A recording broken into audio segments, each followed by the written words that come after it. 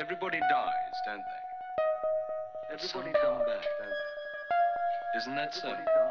You tried to get into the locked drawer today, didn't you? How do the dead come back, Mother? What's the secret? The Grey Woman by Elizabeth Gaskell. Portion 2. A Norman woman, Amante by name, was sent to Les Rochers by the Paris milliner to become my maid. She was tall, handsome, though upwards of 40, and somewhat gaunt. But on first seeing her, I liked her. She was neither rude nor familiar in her manners, and had a pleasant look of straightforwardness about her that I had missed in all the inhabitants of the chateau, and had foolishly set down in my mind as a national want. Amante was directed by Monsieur de la Tourelle to sit in my boudoir, and to be always within call.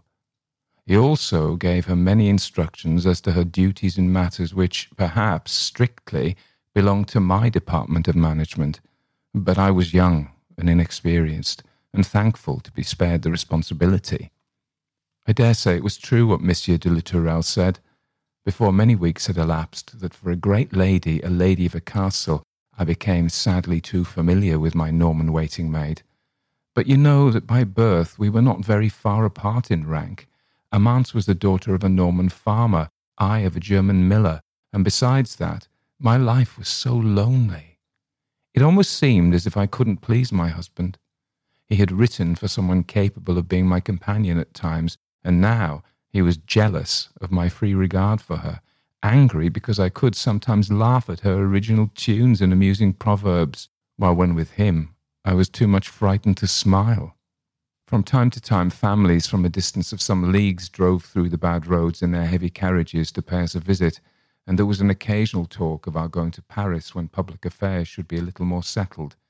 These little events and plans were the only variations in my life for the first 12 months, if I accept the alternations in Monsieur de la Tourelle's temper, his unreasonable anger, and his passionate fondness. Perhaps one of the reasons that made me take pleasure and comfort in Amante's society was that whereas I was afraid of everybody, I do not think I was half as much afraid of things as of persons. Amante feared no one. She would quietly beard Lefebvre, and he respected her all the more for it. She had a knack of putting questions to Monsieur de la Tourelle, which respectfully informed him that she had detected the weak point, but forbore to press him too closely upon it out of deference to his position as her master. And with all her shrewdness to others, she had quite tender ways with me, all the more so at this time because she knew what I had not yet ventured to tell Monsieur de la Tourelle, that by and by I might become a mother, that wonderful object of mysterious interest to single women who no longer hope to enjoy such blessedness themselves. It was once more autumn, late in October, but I was reconciled to my habitation. The walls of the new part of the building no longer looked bare and desolate.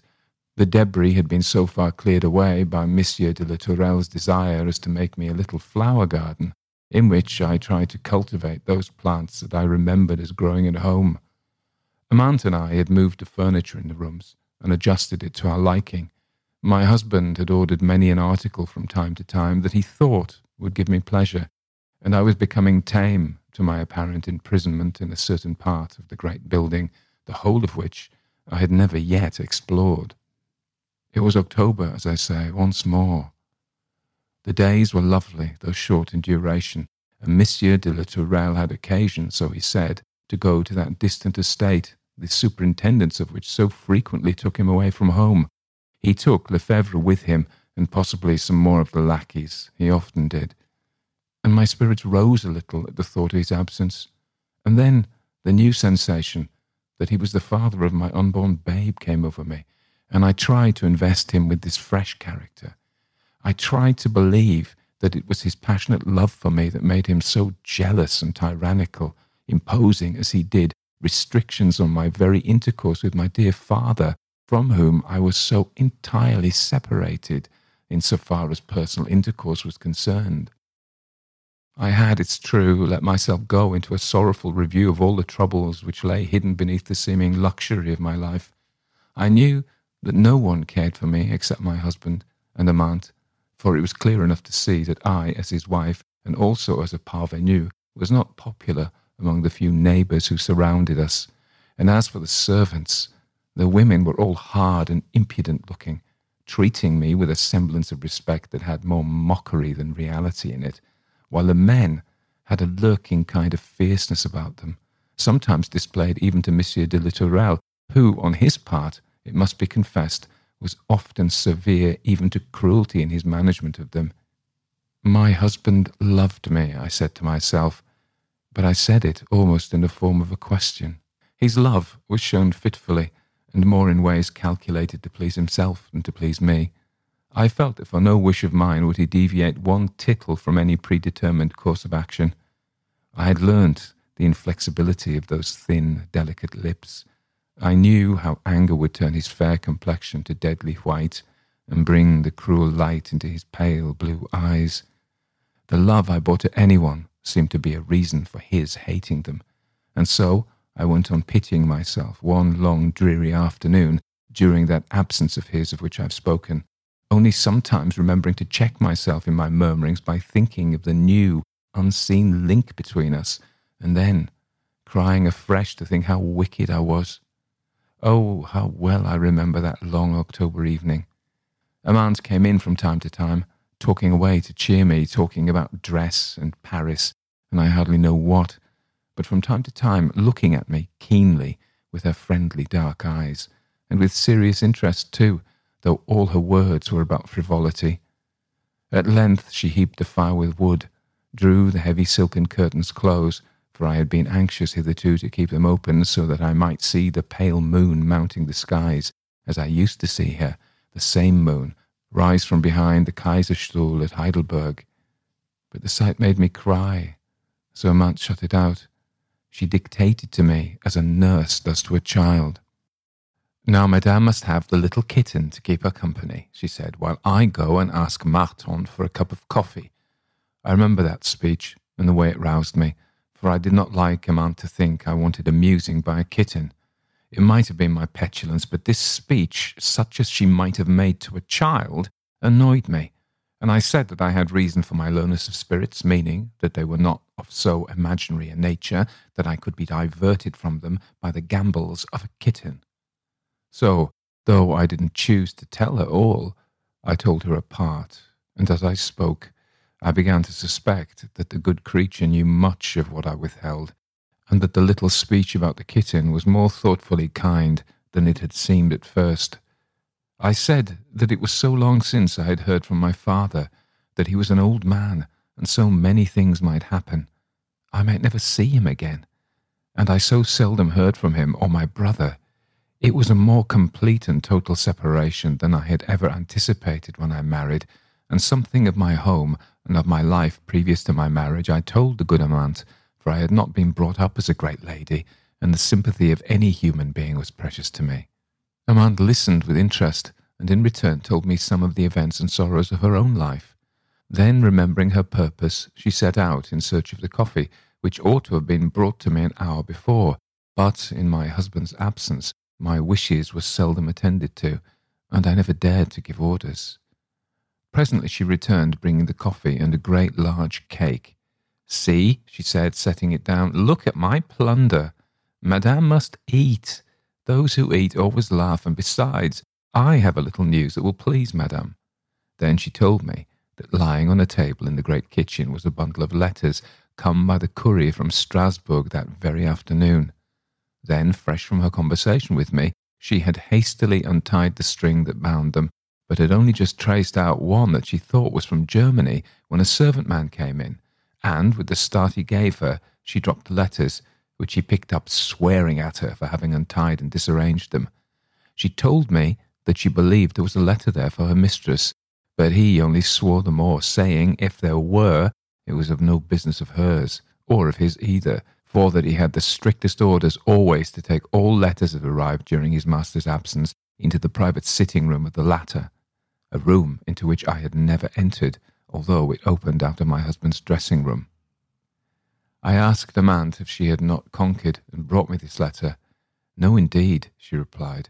"It was almost as much as her life was worth to live among such a set of servants. It was only a month ago that Jacques had stabbed Valentin for some jesting talk. Had I never missed Valentin, that handsome young lad who carried up the wood into my salon? Poor fellow, he lies dead and cold now, and they said in the village he had put an end to himself, but those of the household knew better. Oh, I need not be afraid. Jacques was gone, no one knew where, but with such people it wasn't safe to upbraid or insist. Monsieur would be at home the next day, and it wouldn't be long to wait. But I felt as if I couldn't resist till the next day without the letter. It might be to say that my father was ill, dying. He might cry for his daughter from his deathbed. In short, there was no end to the thoughts and fancies that haunted me. It was of no use for a man to say that, after all, she might be mistaken, that she did not read writing well, that she had but a glimpse of the address. I let my coffee cool. My food all became distasteful, and I wrung my hands with impatience to get at the letter and have some news of my dear ones at home. All the time Amante kept her imperturbable good temper, first reasoning, then scolding. At last she said, as if wearied out, that if I would consent to make a good supper, she would see what could be done as to our going to Monsieur's room in search of the letter after the servants were all gone to bed. We agreed to go together when all was still and look over the letters.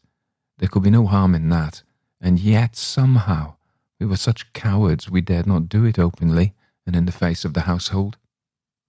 Presently my supper came up. Partridges, bread, fruits and cream. How well I remember that supper. We put the untouched cake away in a sort of buffet and poured the cold coffee out of the window in order that the servants might not take offence at the apparent fancifulness of sending down for food I couldn't eat. I was so anxious for all to be in bed that I told the footman who served that he need not wait to take away the plates and dishes, but might go to bed. Long after I thought the house was quiet, Amante in her caution made me wait.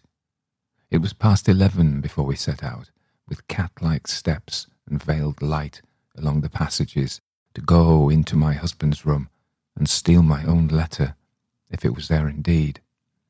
A fact about which Amante had become very uncertain in the progress of our discussion. To make you understand my story, I must now try to explain to you the plan of the chateau.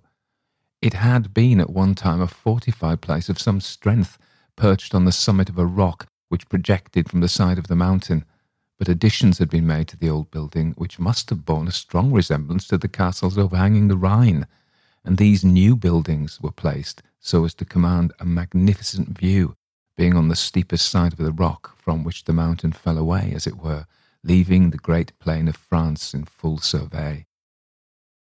The ground plan was something of the shape of 3 sides of an oblong. My apartments in the modern edifice occupied the narrow end, and had this grand prospect. The front of the castle was old, and ran parallel to the road far below. In this were contained the offices and public rooms of various descriptions, into which I never penetrated. The back wing, considering the new building in which my apartments were as the centre, consisted of many rooms of a dark and gloomy character, as the mountain side shut out much of the sun, and heavy pine woods came down within a few yards of the windows. Yet on this side, on a projecting plateau of the rock, my husband had formed the flower garden of which I have spoken, for he was a great cultivator of flowers in his leisure moments. Now my bedroom was at the corner room of the new buildings on the part next to the mountain. Hence I could have let myself down into the flower garden by my hands on the windowsill on one side without danger of hurting myself, while the windows at right angles with these looked sheer down a descent of 100 feet at least. Going still farther along this wing, you came to the old building. In fact, these 2 fragments of the ancient castle had formerly been attached by some such connecting apartments as my husband had rebuilt. These rooms belonged to Monsieur de la Tourelle. His bedroom opened into mine, his dressing-room lay beyond, and that was pretty nearly all I knew, for the servants, as well as he himself, had a knack of turning me back under some pretence, if ever they found me walking about alone, as I was inclined to do when I first came, from a sort of curiosity to see the whole of the place of which I found myself mistress. Monsieur de la Tourelle never encouraged me to go out alone, either in a carriage or for a walk, saying always that the roads were unsafe in those disturbed times. Indeed, I have sometimes fancied since that the flower garden, to which the only access from the castle was through his rooms, was designed in order to give me exercise and employment under his own eye. But to return to that night. I knew, as I have said, that Monsieur de la Tourelle's private room opened out of his dressing room, and this out of his bedroom, which again opened into mine, the corner room. But there were other doors into all these rooms, and these doors led into a long gallery lighted by windows looking into the inner court. I do not remember our consulting much about it. We went through my room into my husband's apartment through the dressing room, but the door of communication into his study was locked, so there was nothing for it but to turn back and go by the gallery to the other door. I recollect noticing one or two things in these rooms, then seen by me for the first time.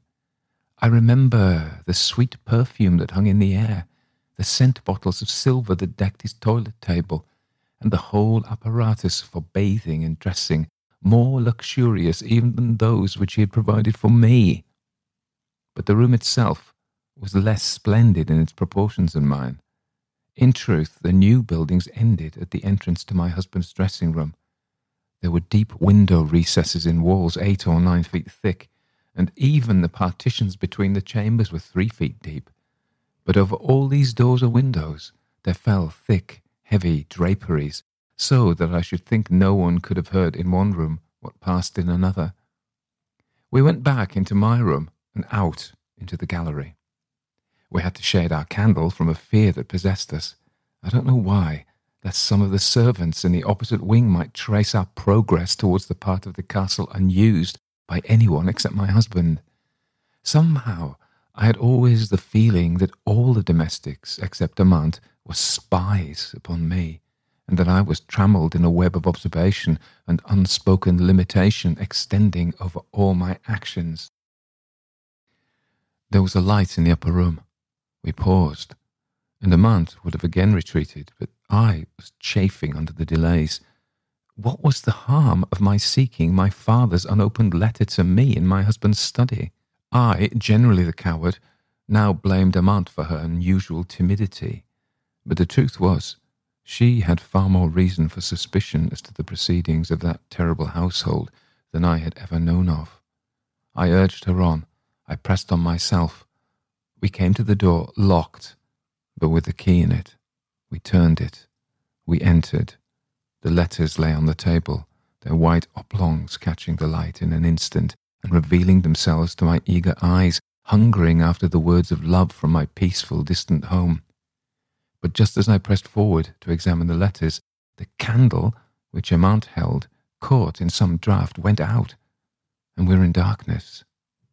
Amant proposed that we should carry the letters back to my salon, collecting them as well as we could in the dark and returning all but the expected one for me. But I begged her to return to my room where I kept tinder and flint and to strike a fresh light, and so she went, and I remained alone in the room, of which I could only just distinguish the size and the principal articles of the furniture, a large table with a deep overhanging cloth in the middle, escritoires and other heavy articles against the walls. All this I could see as I stood there, my hand on the table close by the letters, my face towards the window, which both from the darkness of the wood growing high up the mountainside and the faint light of the declining moon seemed only like an oblong of paler purpler black than a shadowy room. How much I remembered from my one instantaneous glance before the candle went out, how much I saw as my eyes became accustomed to the darkness, I do not know.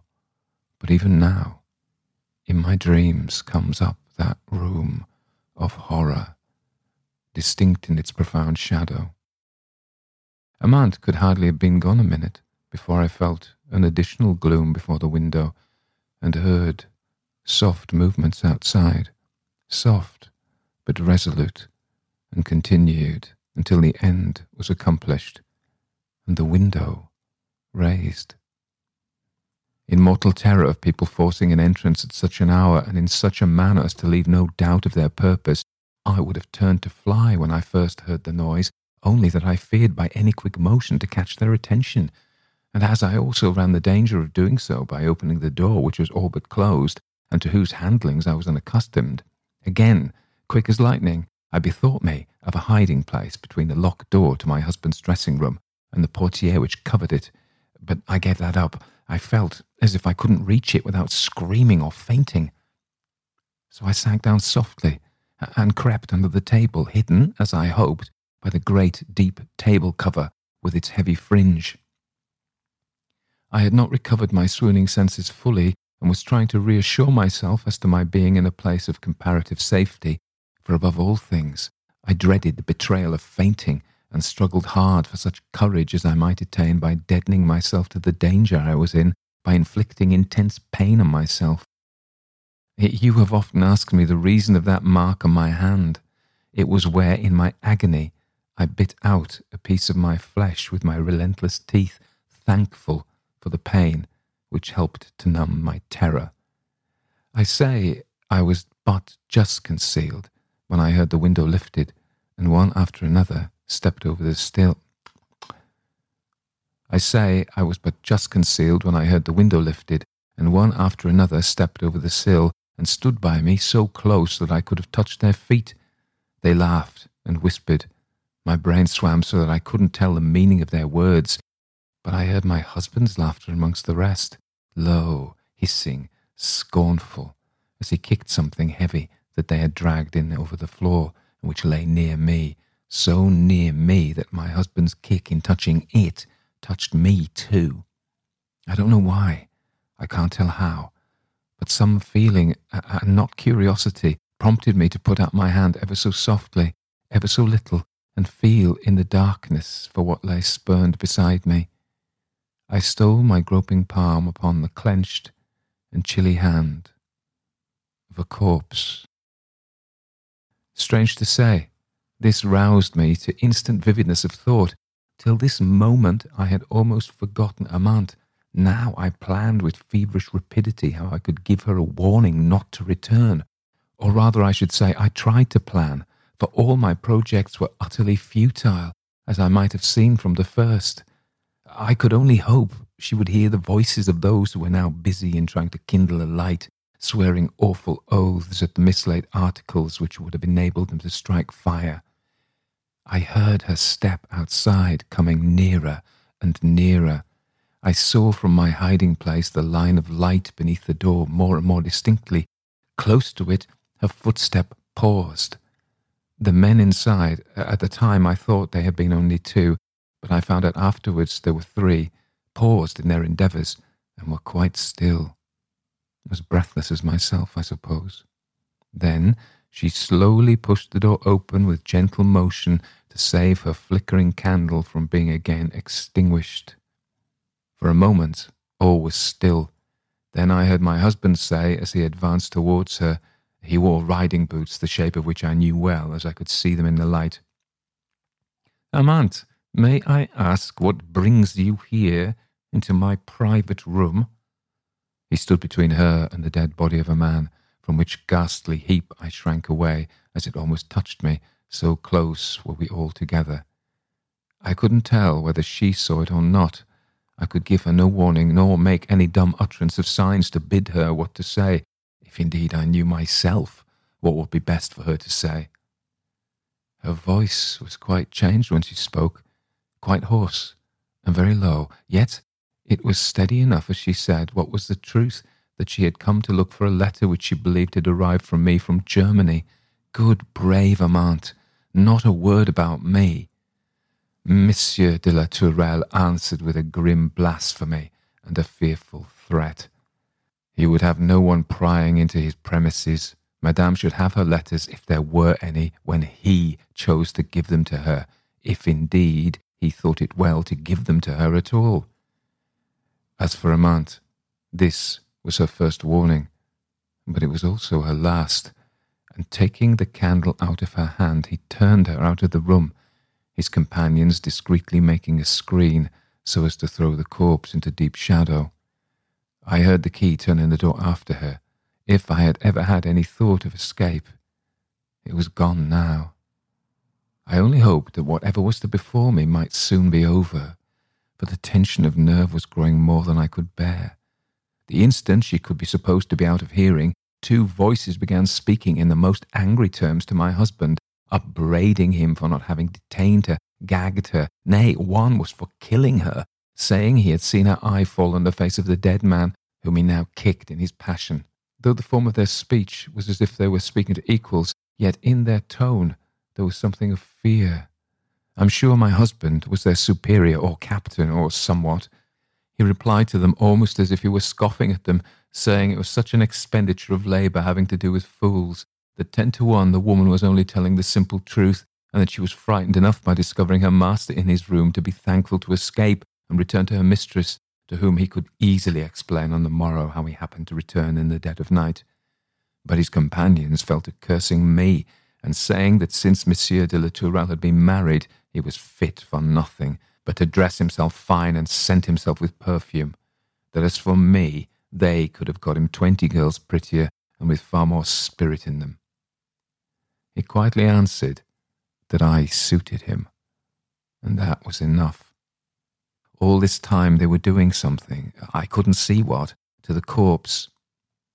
Sometimes they were too busy rifling the dead body, I believe, to talk. Again, they let it fall with a heavy, resistless thud, and took to quarrelling. They taunted my husband with angry vehemence, enraged at his scoffing and scornful replies, his mocking laughter, yes, holding up his poor dead victim to better strip him of whatever he wore that was valuable. I heard my husband laugh just as he had done when exchanging repartees in the little salon of the Ruprechts at Karlsruhe. I hated and dreaded him from that moment. At length, as if to make an end of the subject, he said, with cool determination in his voice, "Now, my good friends, what is the use of all this talking when you know in your hearts that if I suspected my wife of knowing more than I chose of my affairs, she wouldn't outlive the day?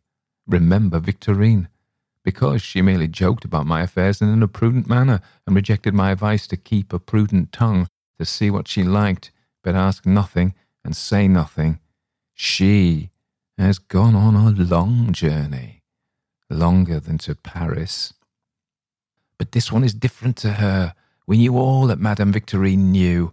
She was such a chatterbox, but this one may find out a vast deal and never breathe a word about it. She's so sly.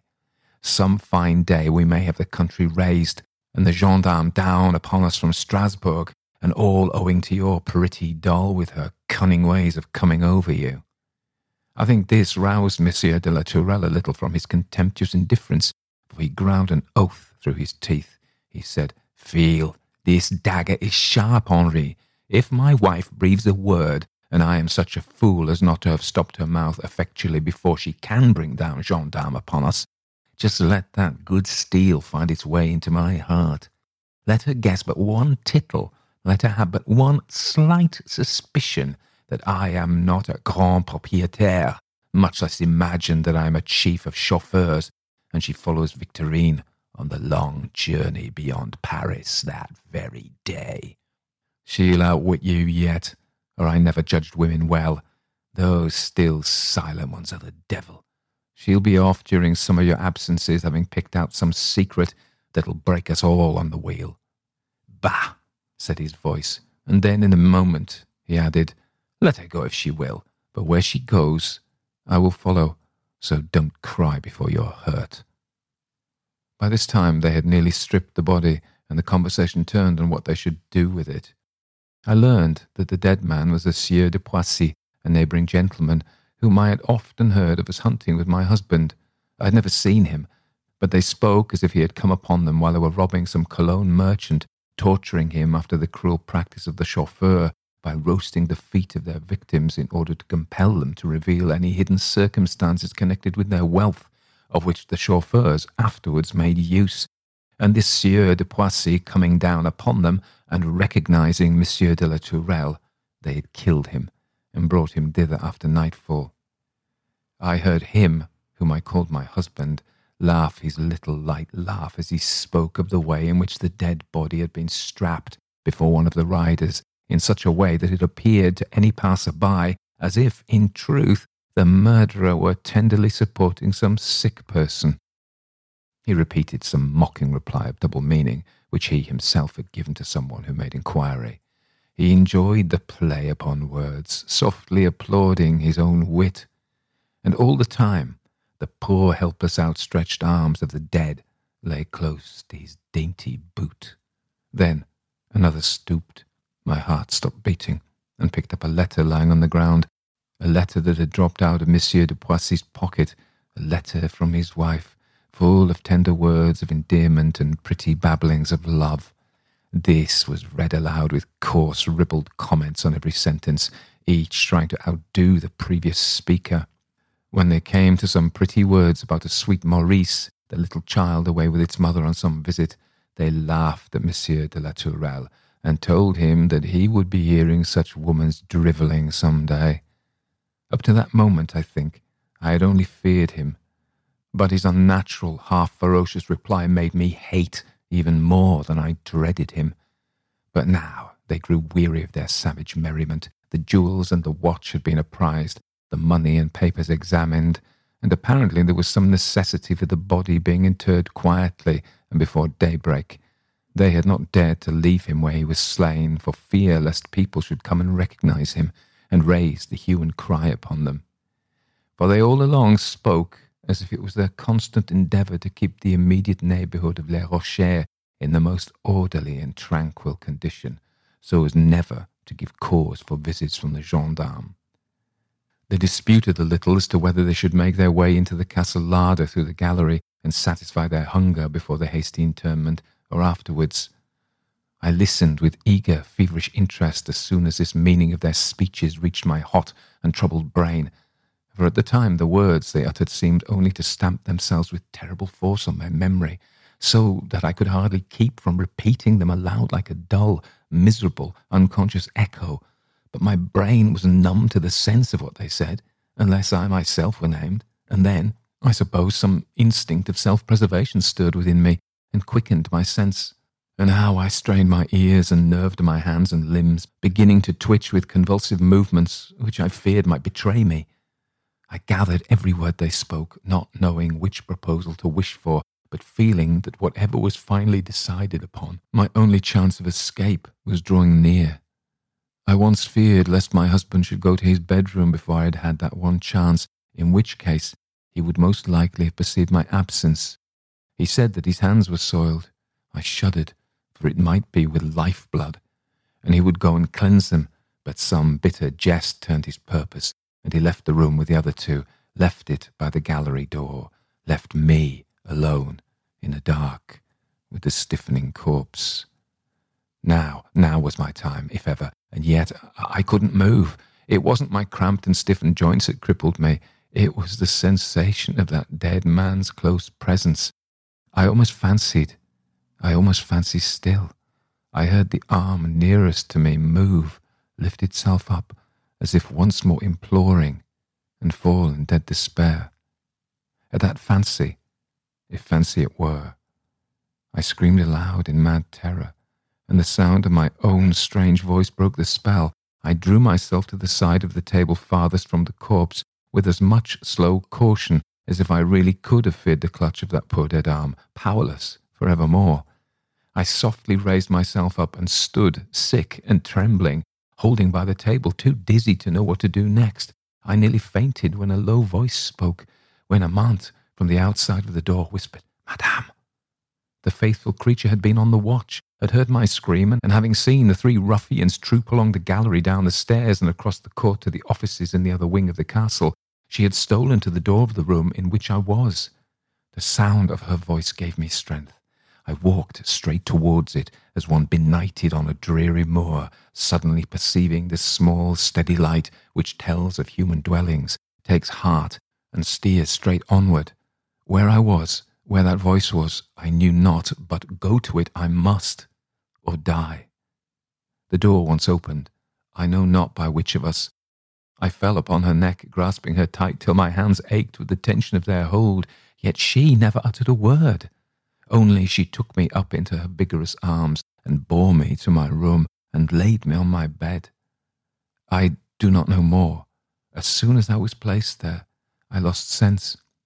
I came to myself with the horrible dread lest my husband was by me, with the belief that he was in the room, in hiding, waiting to hear my first words, watching for the least sign of the terrible knowledge I possessed to murder me. I dared not breathe quicker. I measured and timed each heavy inspiration. I did not speak, nor move, nor even open my eyes, for long after I was in my miserable senses. I heard someone treading softly about the room, as if with a purpose, not as if for curiosity or merely to beguile the time. Someone passed in and out of the salon, and I still lay quiet, feeling as if death were inevitable, but wishing that the agony of death were past. Again, faintness stole over me, but just as I was sinking into the horrible feeling of nothingness, I heard Amante's voice close to me saying, "Drink this, madame, and let us be gone. All is ready." I let her put her arm under my head and raise me and pour something down my throat. All the time she kept talking in a quiet, measured voice, and like her own, so dry and authoritative. She told me that a suit of her clothes lay ready for me, that she herself was as much disguised as the circumstances permitted her to be, that what provisions I had left from my supper were stowed away in her pockets, and so she went on, dwelling on little details of the most commonplace description, but never alluding for any instant to the fearful cause why flight was necessary. I made no inquiry as to how she knew, or what she knew. I never asked her either then or afterwards. I could not bear it. We kept our dreadful secret close. But I suppose she must have been in the dressing room adjoining, and heard all. In fact, I dared not speak even to her, as if there were anything beyond the most common event in life in our preparing thus to leave the house of blood by stealth in the dead of night. She gave me directions, short, condensed directions, without reasons, just as you do to a child. And like a child, I obeyed her. She went often to the door and listened, and often too she went to the window and looked anxiously out. For me, I saw nothing but her, and I dared not let my eyes wander from her for a minute, and I heard nothing in the deep midnight silence but her soft movements and the heavy beating of my own heart. At last she took my hand and led me, in the dark, through the salon once more, into the terrible gallery where across the black darkness the windows admitted pale sheeted ghosts of light upon the floor. Clinging to her, I went, unquestioning, for she was human sympathy to me after the isolation of my unspeakable terror. On we went, turning to the left instead of to the right, past my suite of sitting rooms where the gilding was red with blood, into that unknown wing of the castle that fronted the main door lying parallel far below. She guided me along the basement passages to which we had now descended, until we came to a little open door, through which the air blew chill and cold, bringing for the first time a sensation of life to me. The door led into a kind of cellar, through which we groped our way to an opening like a window, but which, instead of being glazed, was only fenced with iron bars, two of which were loose, as Amante evidently knew, for she took them off with the ease of one who had performed the action often before, and then helped me to follow her out into the free, open air. We stole round the end of the building, and on turning the corner, she first, I felt her hold on me tighten for an instant, and the next step I too heard distant voices and the blows of a spade upon the heavy soil, for the night was very warm and still. We had not spoken a word, we did not speak now. Touch was safer and as expressive. She turned towards the high road. I followed. I didn't know the path. We stumbled again and again, and I was much bruised, so doubtless was she, but bodily pain did me good. At last we were on the plainer path of the high road. I had such faith in her that I didn't venture to speak, even when she paused as wondering to which hand she should turn. But now, for the first time, she spoke. "Which way did you come when he brought you here first?" I pointed. I could not speak. We turned in the opposite direction, still going along the high road. In about an hour, we struck up to the mountainside, scrambling far up before we even dared to rest, far up and away again before day had fully dawned. Then we looked about for some place of rest and concealment, and now we dared to speak in whispers. Amant told me that she had locked the door of communication between his bedroom and mine, and, as in a dream, I was aware that she had also locked and brought away the key of the door between the latter and the salon. He will have been too busy this night to think much about you. He will suppose you're asleep. I shall be the first person to be missed, but they will only just now be discovering our loss. I remember those last words of hers made me pray to go on. I felt as if we were losing precious time in thinking either of rest or concealment, but she hardly replied to me, so busy was she in seeking out some hiding place. At length, giving it up in despair, we proceeded onwards a little way. The mountainside sloped downwards rapidly, and in the full morning light we saw ourselves in a narrow valley made by a stream which forced its way along it. About a mile lower down there rose the pale blue smoke of a village. A mill wheel was lashing up the water close at hand, though out of sight. Keeping under the cover of every sheltering tree or bush, we worked our way down past the mill, down to a one-arched bridge, which doubtless formed part of the road between the village and the mill. "This will do," said she, and we crept under the space, and climbing a little way up the rough stonework, we seated ourselves on a projecting ledge and crouched in the deep, damp shadow. Amant sat a little above me and made me lay my head on her lap. Then she fed me and took some food herself, and opening out her great dark cloak, she covered up every light-coloured speck about us, and thus we sat, shivering and shuddering, yet feeling a kind of rest through it all, simply from the fact that motion was no longer imperative, and that during the daylight our only chance of safety was to be still. But the damp shadow in which we were sitting was blighting, from the circumstance of the sunlight never penetrating there, and I dreaded lest before night and the time for exertion again came on, I should feel illness creeping all over me. To add to our discomfort, it had rained the whole day long, and the stream, fed by 1,000 little mountain brooklets, began to swell into a torrent, rushing over the stones with a perpetual and dizzying noise. Every now and then I was wakened from the painful doze into which I continually fell by a sound of horses' feet over our head, sometimes lumbering heavily as if dragging a burden, sometimes rattling and galloping, and with the sharper cry of men's voices coming cutting through the roar of waters. At length, day fell. We had to drop into the stream which came above our knees as we waded to the bank. There we stood, stiff and shivering. Even Amant's courage seemed to fail. "We must pass this night in shelter, somehow," said she, for indeed the rain was coming down pitilessly. I said nothing. I thought that surely the end must be death in some shape, and I only hoped that to death might not be added the terror of the cruelty of men. In a minute or so, she had resolved on her course of action. We went up the stream to the mill. The familiar sounds, the scent of wheat, the flour whitening the walls, all reminded me of home, and it seemed to me as if I must struggle out of this nightmare and waken and find myself once more a happy girl by the neck our side. They were long in unbarring the door at which Amant had knocked.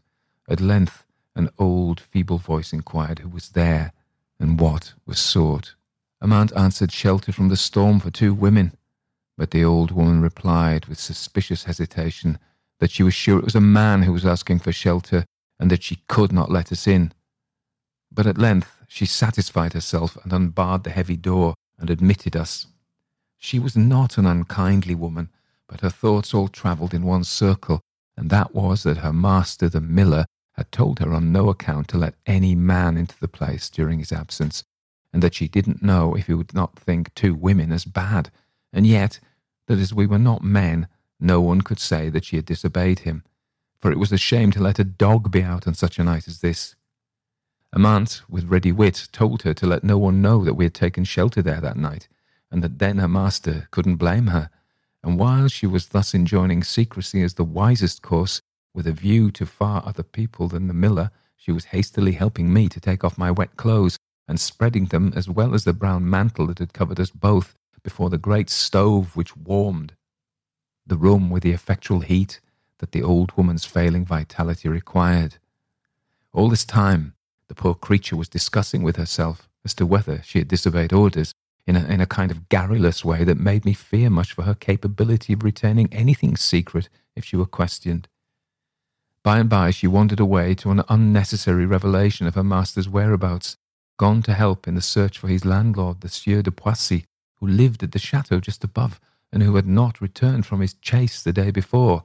So the intendant imagined he might have met with some accident, and had summoned the neighbours to beat the forest and the hillside.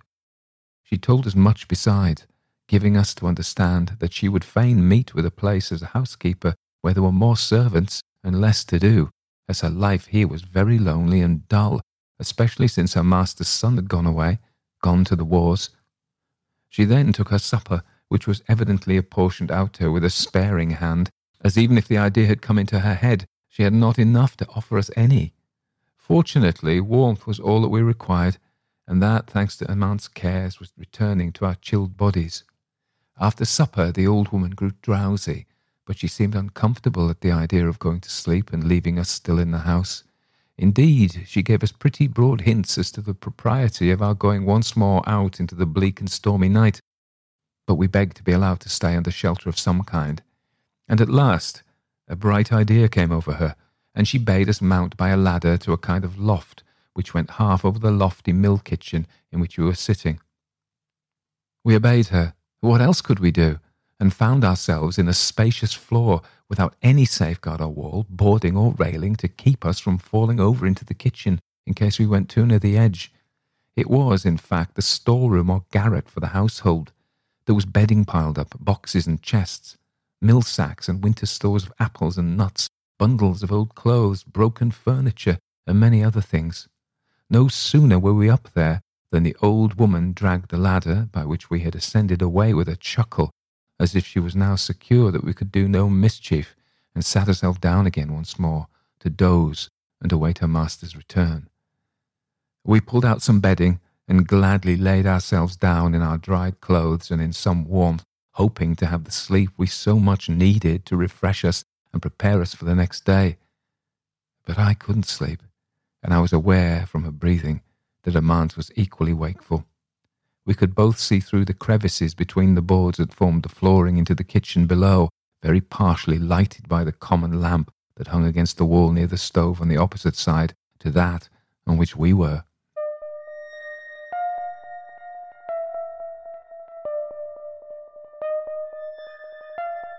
Everybody dies, don't they? Everybody come back, don't they? This is my commentary on part 2 of The Grey Woman by Elizabeth Gaskell. You've already heard that. I don't know why I repeated it. So it is late and I've been editing, and this story, as you know, was recommended and I'm enjoying it. In fact, I've finished it now, but it was in 3 parts of about an hour each. So it's actually a novella, really. So it's quite long. What do I think about it? Well, I think she must have sat down. We know that Elizabeth Gaskell travelled in Germany in the 1840s and then later used this material for stories like this. So I think she must have travelled in the Rhine area, along the Rhine. We've already talked in the previous thing about we have the honest, dependable Germans versus the sly French. However, Amante, who's Norman and a Norman peasant and down to earth, is an exception to the rule. They're not all. She doesn't portray them all as sly, but there is this kind of national prejudice going on here. It is a classic Gothic story. She must have sat down and decided she was going to put in the elements of the Gothic tale. So we have the remote and lonely castle with its mysterious rooms and passages. We've got a scene whereby candles are reflected in mirrors. We've got a search by candlelight. The candles blow out. We've got corpses. We've got untrustworthy servants. We've got a damsel who is a prisoner. So it's got all... In fact, the only thing it doesn't have is the overt supernatural element. And that's strange because she put that in a number of her other stories. So why she wouldn't put it in this one, I don't know, but there we are. There are a couple of things that struck me. Anna Scherer, who's the most beautiful woman, and this is why our man marries her, Monsieur de la Tourelle. He marries her because of her beauty. I wonder what that's about. His actual. I wondered as I was reading what the actual state of his affection for her is. But anyway, she's a beautiful woman. And then she bites a chunk out of her hand under the table to stop herself being discovered. And later in part 3, which we haven't got to yet, she knocks out one of her front teeth. So, there's a lot of self-mutilation going on to destroy her beauty. And I wonder what that actually means, whether that is... it's too late for me to think anything smart about that at the moment.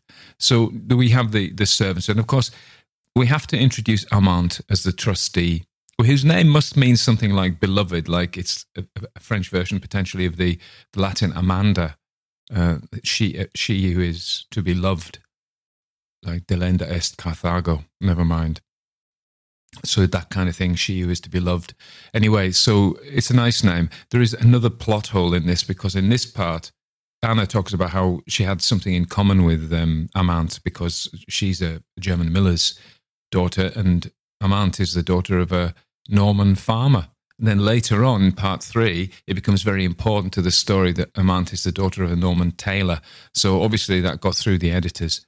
Amante has to exist so that we have some dialogue, otherwise it's just all going to be self-reflection, which would be dull. And when you read these Victorian stories, you are struck by how a modern editor just wouldn't let you do this. First of all, the introductory part about the English people going for tea at the mill and being given these documents and seeing the portrait is an unnecessary frame. We don't need that for the story. The other thing is, our protagonist, Anna Scherer, is essentially passive. She does not do anything. She is merely on the run, and if it wasn't for Amante, and as you'll see in part 3, it doesn't tie up satisfactorily either. No way would this have got published, honestly. That isn't to say that it's a bad story. It isn't. It's just that the fashions change. And I only mention it because modern publishers will say, this is the way things must be. These are how stories must be to be successful. And clearly that is revealed by the fact that this was a very successful story as a fashion, pure fashion. So there we are, part 2. Very gothic, all the gothic elements apart from the supernatural. There is no supernatural element, I'll tell you now, in case you're waiting for it in part 3. There is no supernatural element in this story. Nevertheless, it's more like an adventure story. It's more like something like Robinson Crusoe or later John Buchan's 39 Steps. It's like a girl's own adventure story with love thrown in. So it's like for boys, but with love in. So boys wouldn't be interested in it because from an early age we're taught not to want to read stories that have love in them. My tongue is in my cheek there. Okay, you can't see it because I'm doing it on audio, not video. Anyway, that's all. I'm sure I'll have more to say at part 3. Yeah, call to action.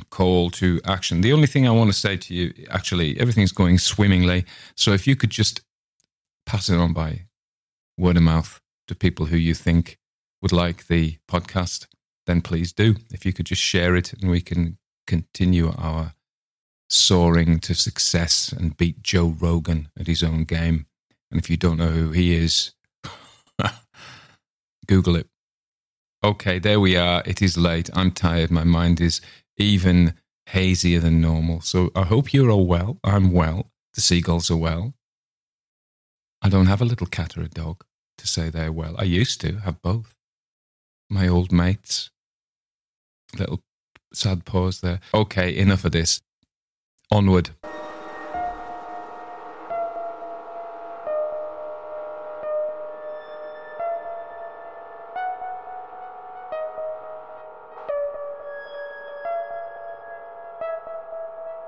Everybody dies, don't they? Everybody come back, don't they? Isn't that so? Isn't that so? Isn't that so? Isn't that so?